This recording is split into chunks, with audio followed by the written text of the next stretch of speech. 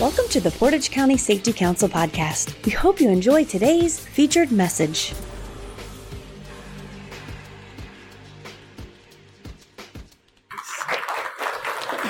Thank you.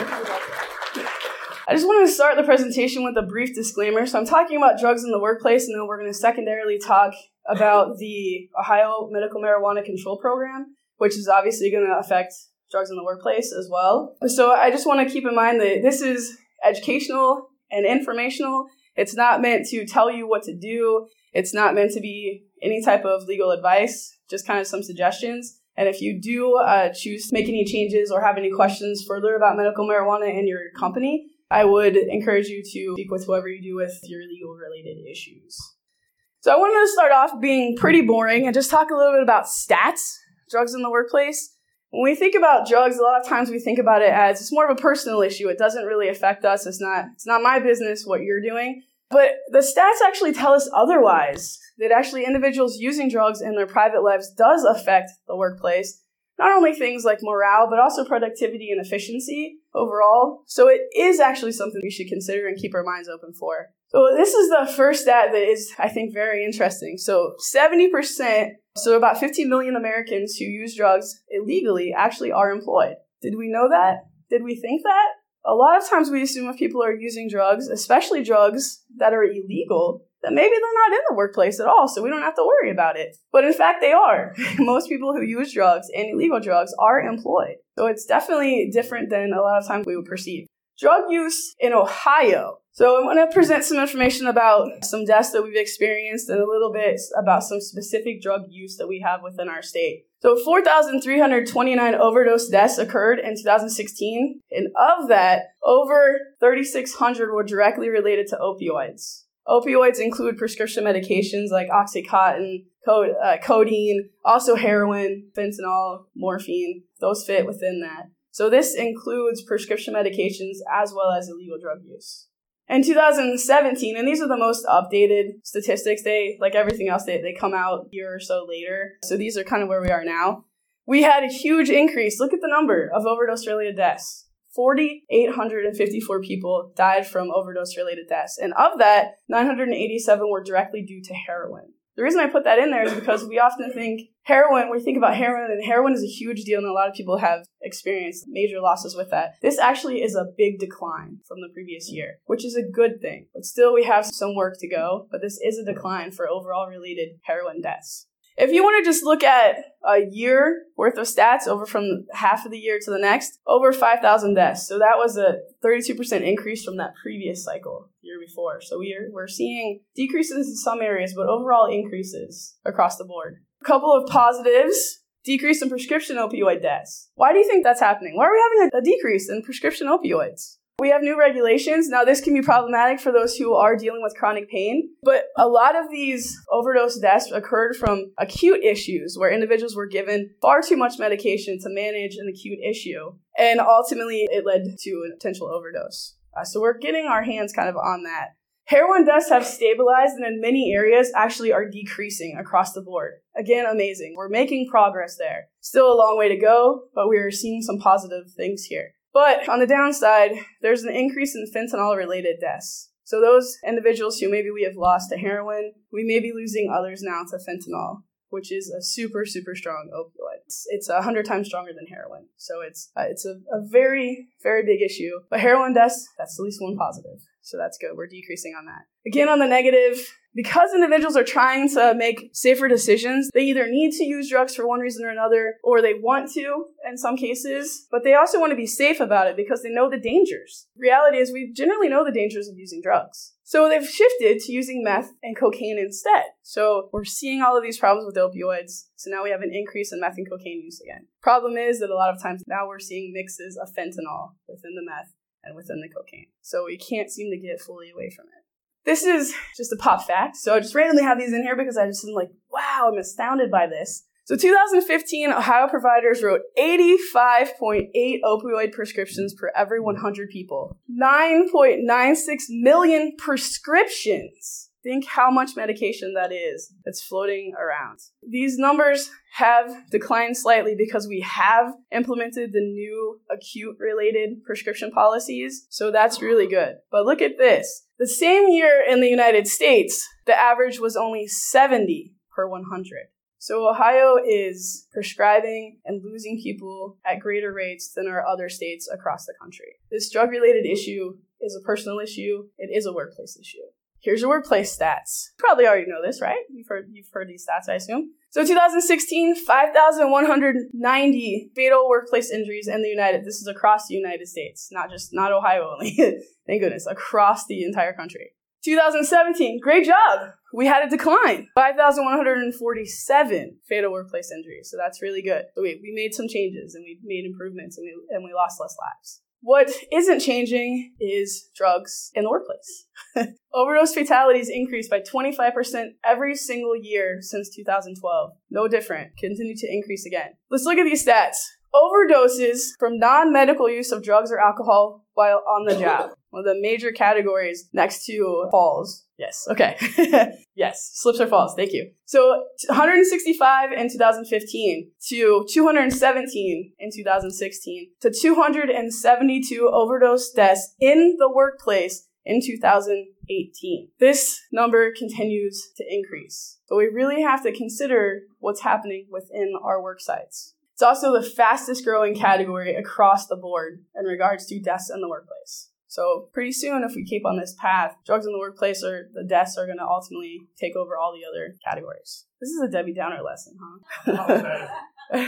Well, there could be, but does it really matter? Thinking about it. So that's a great question. No, but I mean, in regards to the lives lost. So more people are working, you're going to have more drug-related deaths. Obviously, that makes sense. The numbers continue to increase. So we have more people working, we're going to have more people who are affected by drug use in the workplace. So exactly, that's my thought. So if we're having this occur and the numbers are increasing because we have more people working, great that they're working, but this is also increasing. So it's a good question. Statistically, I don't know how it compares. I just know that the numbers are increasing across the board. But that is a good question for sure. Okay, so employees in the U.S. workforce testing positive for drugs increased over the last 3 years to 10-year high. So when we are drug testing, they're testing positive more frequently, right? Oh yeah, that was not intentional, but that's good. I should note that.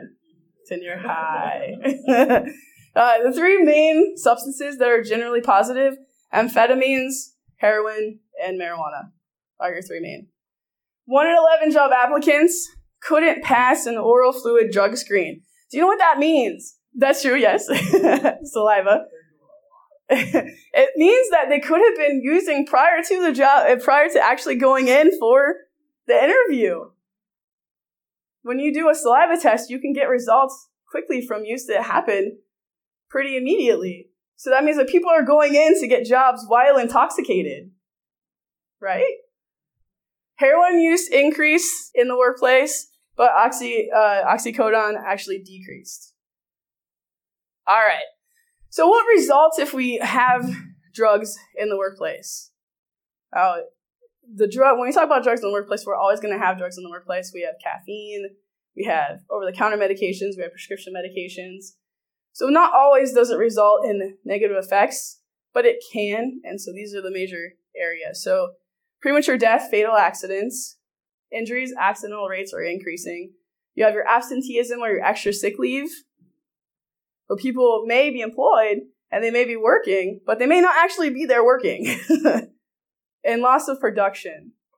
Some other things that can result: issues with coworkers, poor decision making. That can be a big deal depending on the type of work that the person is doing. Theft, loss of employment.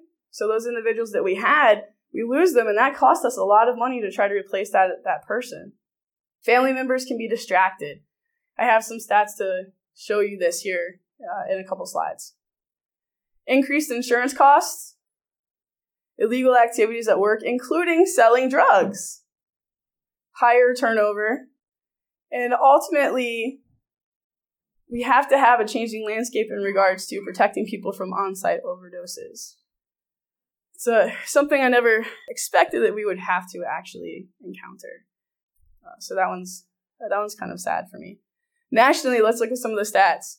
39% increase in absenteeism for individuals who tested positive while working. So they're employed in an agency, they got drug tested, and looking at all of those stats, looking at the rates, absenteeism was high for those individuals. 39% of employees use prescription pain medications at work. Not necessarily a big deal, but do you know where those meds are? Where are they secured? Are other people having access to them? Things like that are important to consider. 32% of employees test positive for drugs overall. 14% of employees sell or borrow drugs at work. So we talk about drugs in the workplace. 14%. 10% of employees deal with an overdose at work. So 1 in 10 of us in this room may encounter this.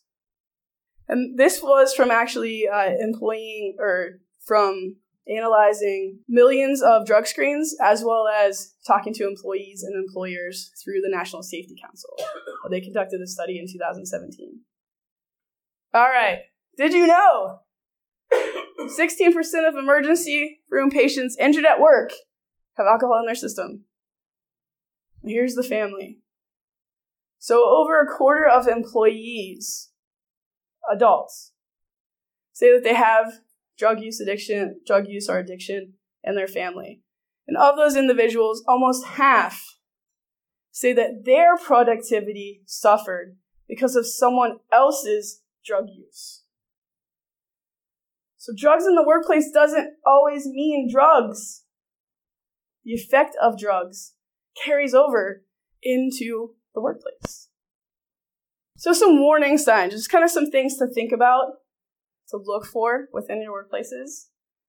Change in appearance in employees. Now, this isn't always a bad thing, and it doesn't automatically mean that someone is using drugs. It's just one sign.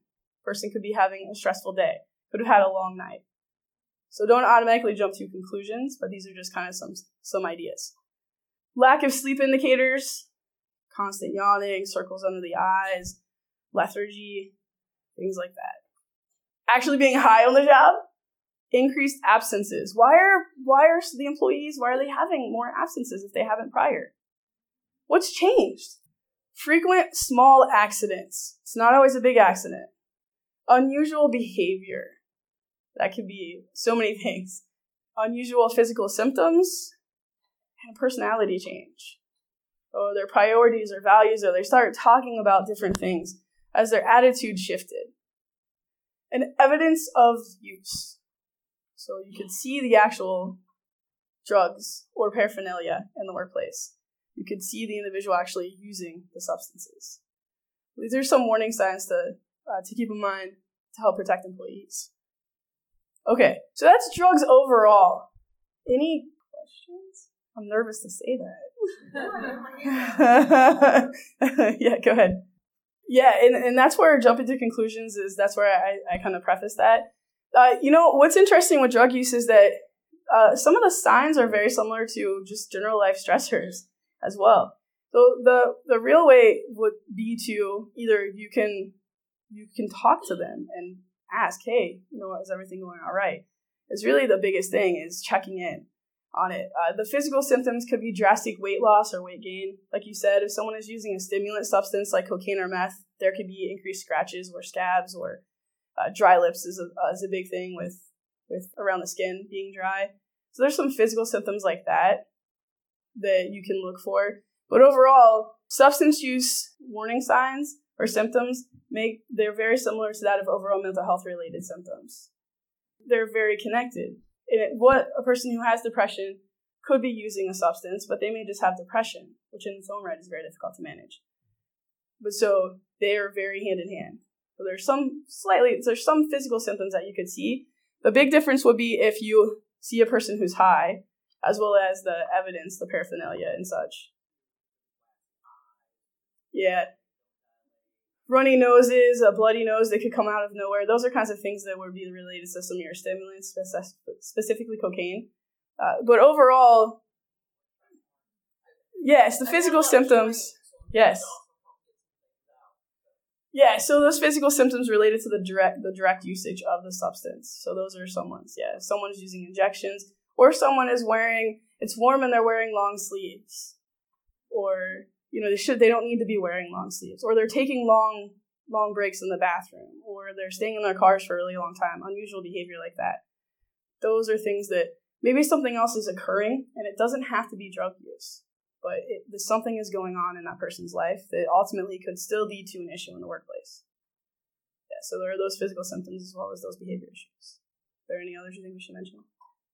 Yeah, and definitely the physical ones are really, you don't usually see them though until the issue has progressed, and so that's where the general warning signs are really important to get. Yeah, it's difficult because nowadays we kind of have to look out for each other differently than we did in the past, and that really is a big component of it. Yeah, I'll keep it. If I think of anything else, I'll blurt it out along the way. But that's a really good question. Thank you for asking. All right, so marijuana is the next part of this. How are we on time? So I'm going to present the medical marijuana program that we have in Ohio with just some current stats on what's going on, as well as discuss how it actually affects what you have to do in regards to medical marijuana patients in the workplace. Okay, medical marijuana in the United States, there's actually 33 states now that have legalized medical marijuana use. Ohio was the 25th state. Actually, I have it listed as 26, but we were, time-wise, actually number 25. So we made the halfway mark out of the 50. There were 3 in 2018. You see that we're legalized, and coming up in this year, there probably will be 1 or 2 more. There's a couple that are going to be on the ballot in the coming election. Recreational use, there's actually 10 states that have legalized additionally for recreational use, as well as DC has legalized as well. It's they call it quasi-legal. It depends on where you are. So there's still kind of some weirdness about their recreational legalization. But yeah, 10 states, and the most recent was Michigan, which is really the closest to us. So that was a big thing. And does anyone know what happened with Canada recently? No? Canada actually legalized it for the entire country. So it is legal, recreational, medicinal for the entire country. Before it was certain provinces, but it's the entire country now has access to marijuana, recreational, and medicinal. So that's a big deal. First country to do that. So there's going to be a lot of eyes on, not that there isn't always, but a lot of eyes on Canada and what Canada is doing in regards to marijuana. Okay, so in Ohio, on September 8th, 2016, through a legislative act, the policy was actually approved. So it wasn't voted on by the people. Our last vote actually in Ohio, people said no. It was 70% were against. And that was directly related to how it was proposed, I would say, as a monopoly type establishment.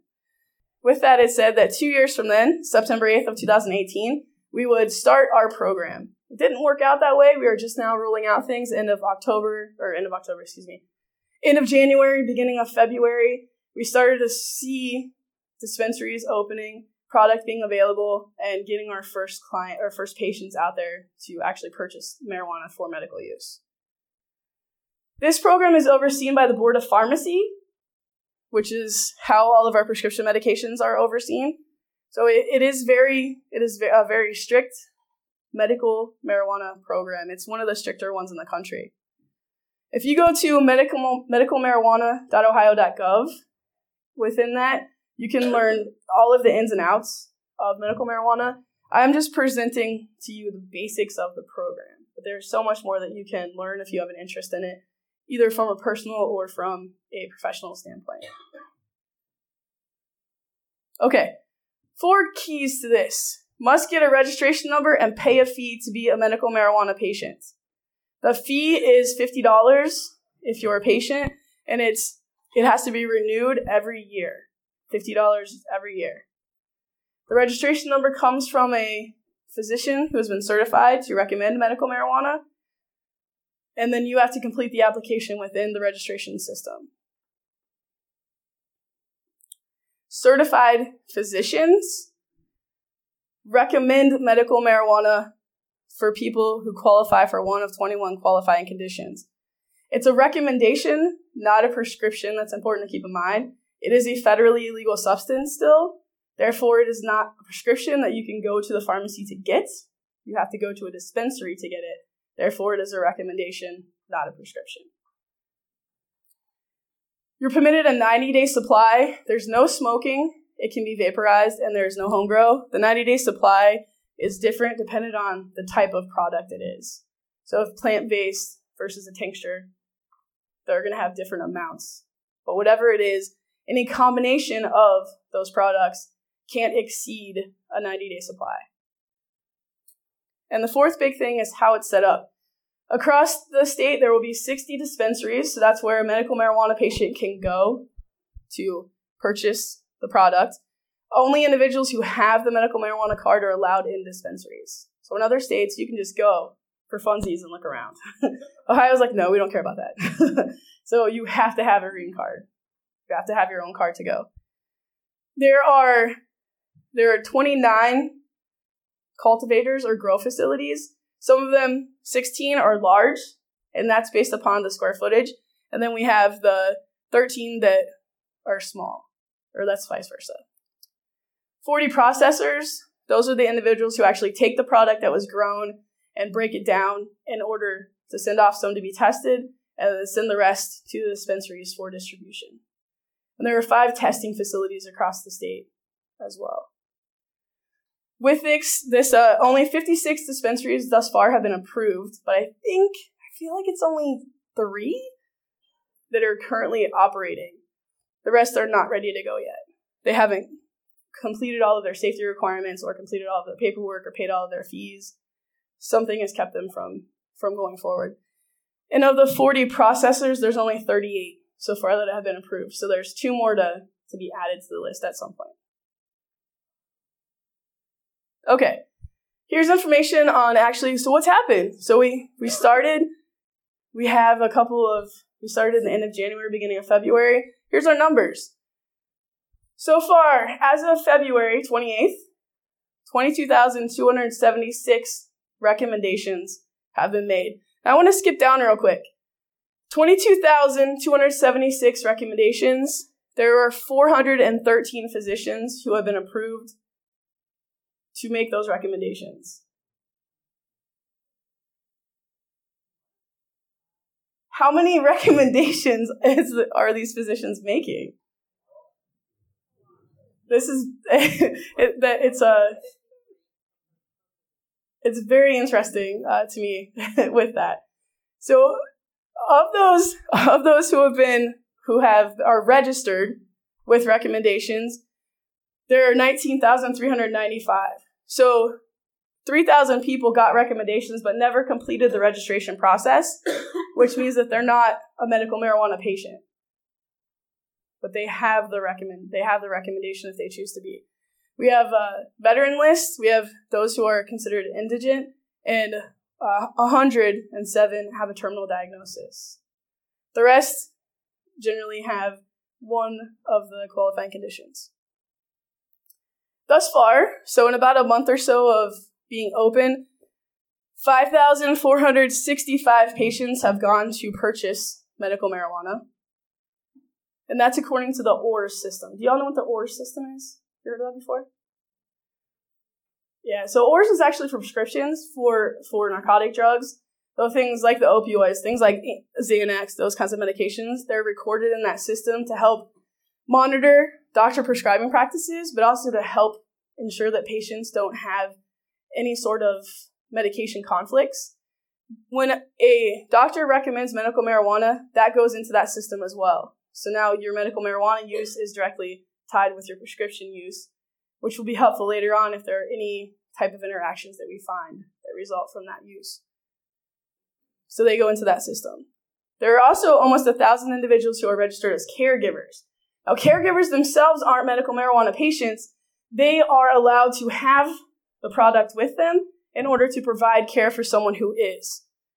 So some of these individuals may not be able to go into the dispensary on their own and get the product, so they have a caregiver who's permitted to go on their behalf. Part of this could be for children as well. Children aren't going to be permitted into the dispensary, but their parent, who is the caregiver, could go on their behalf, or their legal guardian, whatever the case. So these are updated, the physician numbers as of March 7th. This was the latest data on the website. Qualifying conditions, just going to point out a couple of them. Most of them are actually pretty harsh conditions. We have cancer, multiple sclerosis, Tourette's, AIDS or HIV, glaucoma. This list was created based off of a research that shows use of medical marijuana for some individuals may have been effective, and so these are the ones that were approved. More can be added as time goes on if it's determined that that's an appropriate decision, and patients or individuals can petition for that. Any questions about the program itself? You mean the state? Why isn't it permitted? Because that's the most, that with smoking, if you think about the route of administration with drugs, the way that you take the substance, that dictates the effects that you'll experience. And smoking, it gets the substance into your brain the fastest, so it's considered to be the most addictive style of using drugs. So its intent is to decrease potential addiction. Secondarily, this is medical marijuana. What medication do you smoke? So that's the other thing, that medication isn't generally smoked. But that's where they include the vaporizing component, that you can vaporize it instead of smoking it. Because with the administration, if you take it orally or you take it topically, it takes time to be absorbed into your system for you to experience the result. It can take up to 2 hours. For someone living with chronic pain, that's too long. So that's where the vaporizing came into play. Similar technique, but it's not as addictive, and you can control the THC content. Is that?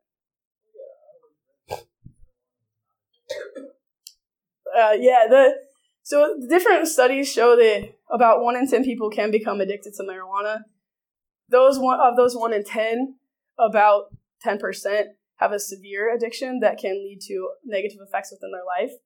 The younger you are, the more likely for it to result, and also if you have a family history of addiction, as well as if you have a mental health related issue, it increases the likelihood of developing addiction. And there's also, which is really interesting, and I'm going off topic, don't let me do this, you can't ask these questions again.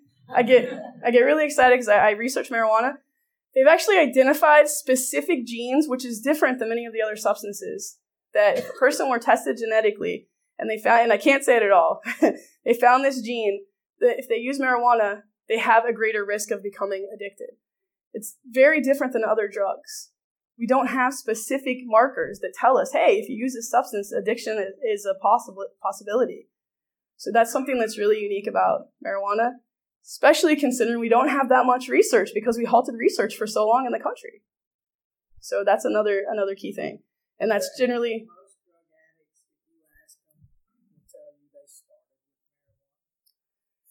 That's a tricky one. Actually, a lot of them will say that they started with cigarettes. So the whole gateway theory idea is tricky because it's not necessarily the case. Some people will say inhalants. Some people will say cigarettes. Some people will say alcohol. Some people will say marijuana. The only thing we know is that generally the harder illegal drugs, the majority of people don't start with those first. They start with something else. It doesn't meet their needs, and they transition to something else. It's not necessarily a gateway effect, but marijuana can be for some people a transition substance, but it isn't necessarily for others. Yeah, actually, and that's been happening currently, right now. It's actually happening right now with this current administration. What's happened is that it's a federally legal substance, and it has officially been classified as federally legal since 1970. It's a Schedule I drug, which means that it's seen as has potential for abuse, and abuse means use. If people have access to it, they're going to use it, which ain't a lie, right?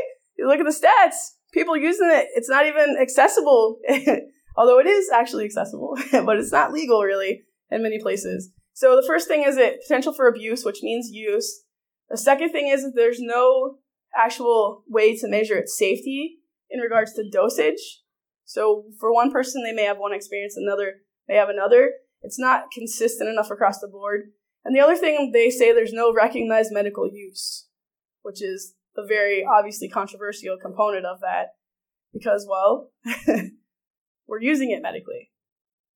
But so yes, since it's Schedule 1, all Schedule 1 substances are illegal, which means that depending upon your funding stream, depending upon what you do, medical marijuana may not be permissible, even though it's permitted by the states. It's kind of like the United States is the parents, and then all the states are the little kids.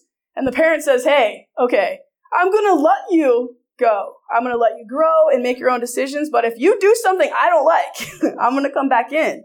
And that's what's been happening recently is that many of these facilities, especially in California, who legalized early without a lot of restrictions, are being invaded federally and shut down because their operations are something that they question. Yeah, absolutely. There is definitely, with it being a Schedule 1 substance, there is always that possibility. It's not likely, but it has happened to some individuals within the year. We have no idea, but yeah, definitely there is that element of risk that comes with it for sure. I think most individuals are assuming it will be rescheduled, but yeah, right now it's not, and so it is federally legal, which puts you in kind of a tricky situation. Yeah, sure, absolutely. Yeah, and there's a lot with it. Let's go back to the workplace, and let's get on track here. Yeah, and that's what we're going to right now. So here's some key facts. So House Bill 523 is what made medical marijuana legalized in the state. Drug-free workplaces and zero-tolerance drug policies remain alive and well. They stand as is. Drug-free workplace policy, that means that you don't have to permit medical marijuana. So despite Ohio's new law, medical marijuana is prohibited under these policies. No obligation to accommodate an employee's medical marijuana use, possession, or distribution. You do not have to hire or employ, and you have a right to fire individuals who test positive for marijuana usage. They do not have to be permitted to possess the substance on hand, and they are not permitted to distribute it either. And we'll get to it here. There's no ADA accommodations that are required, no FMLA obligation, and workers' comp is obviously not affected either. So you aren't required to accommodate someone who has a medical marijuana recommendation. That is correct. The thing, though, is you have to have marijuana in there specifically. If you do not, it doesn't include marijuana. What is excluded from your policy, that's not a part of your policy. Yeah, you do. Absolutely. I'm gonna get to a list of some things to consider here in a second. We just have a few more of these to give you with this. It's legal to fire employees for use, possession, or distribution of medical marijuana. So with this, it's actually built into the law that you can fire a person because they test positive for marijuana, and they are not permitted to sue you for it. And you also don't have to hire them, and they cannot sue you.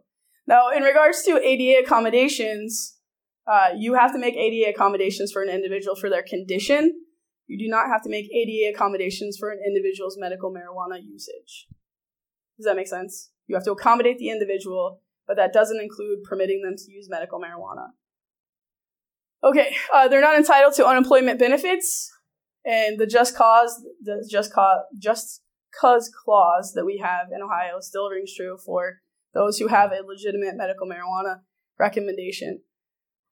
Workers' compensation claims remain unchanged. If a person is found to have their medical marijuana use was found to have contributed to the accident, then they are not eligible for workers' compensation. For marijuana gets rescheduled, changes everything. Also, if there are any ballot measures that get voted on by the state and that is approved, that changes based upon what that measure says. So things that definitely important to keep that information up to date. So protecting your agency. Comply with federal regulations. Whatever federal regulations you have, go with those. Obviously, that's superseding.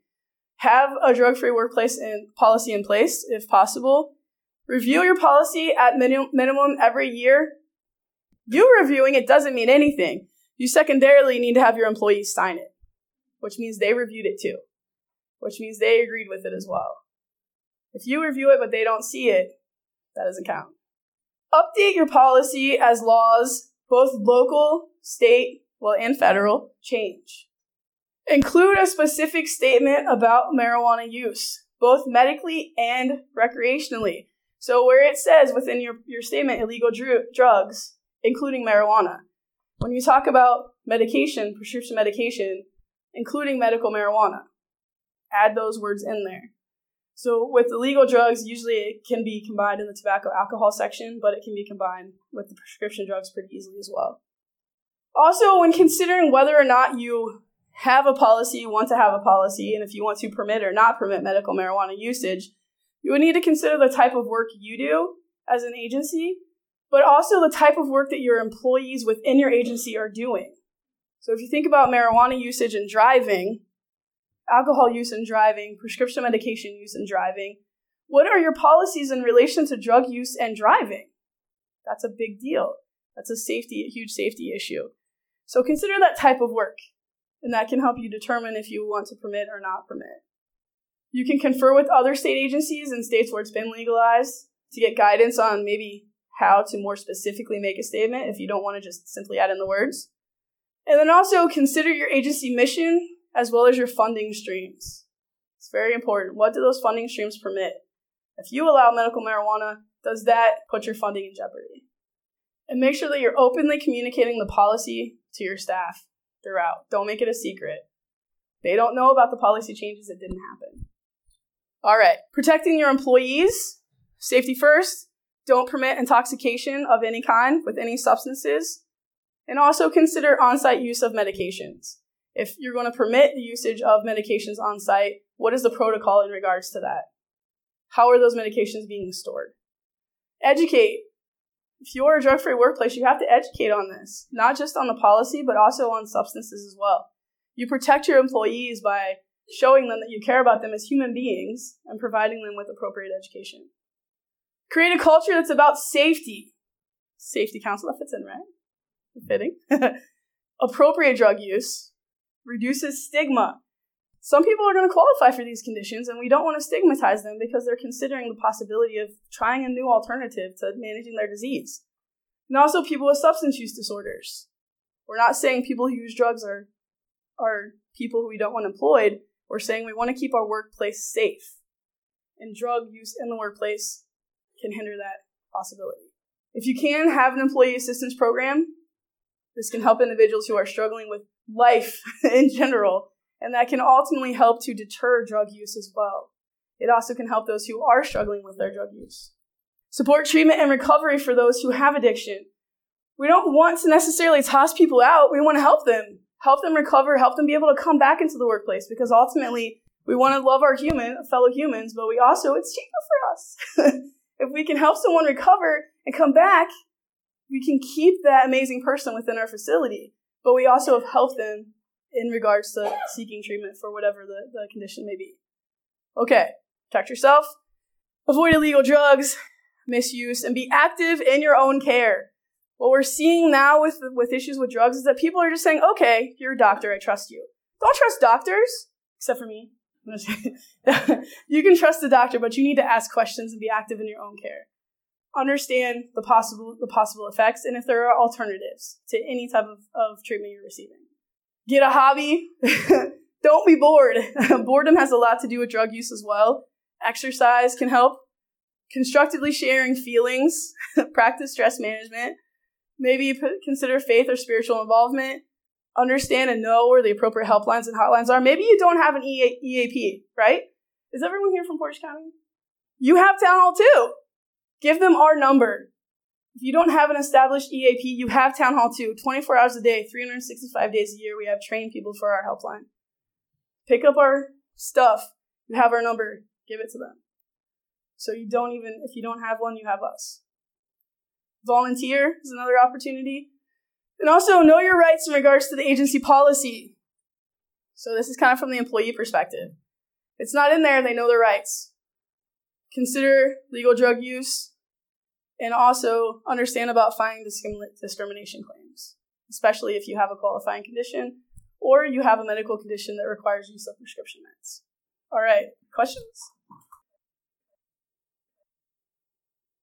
No, it goes to the state. There's nothing insurance related. If you are a medical marijuana patient, you're private paying. The state does have built in for individuals who are lower income a reduced application fee, which is actually very thoughtful, I would think, because many individuals can't receive medication of any kind because they're lower income, and so they've made that option possible.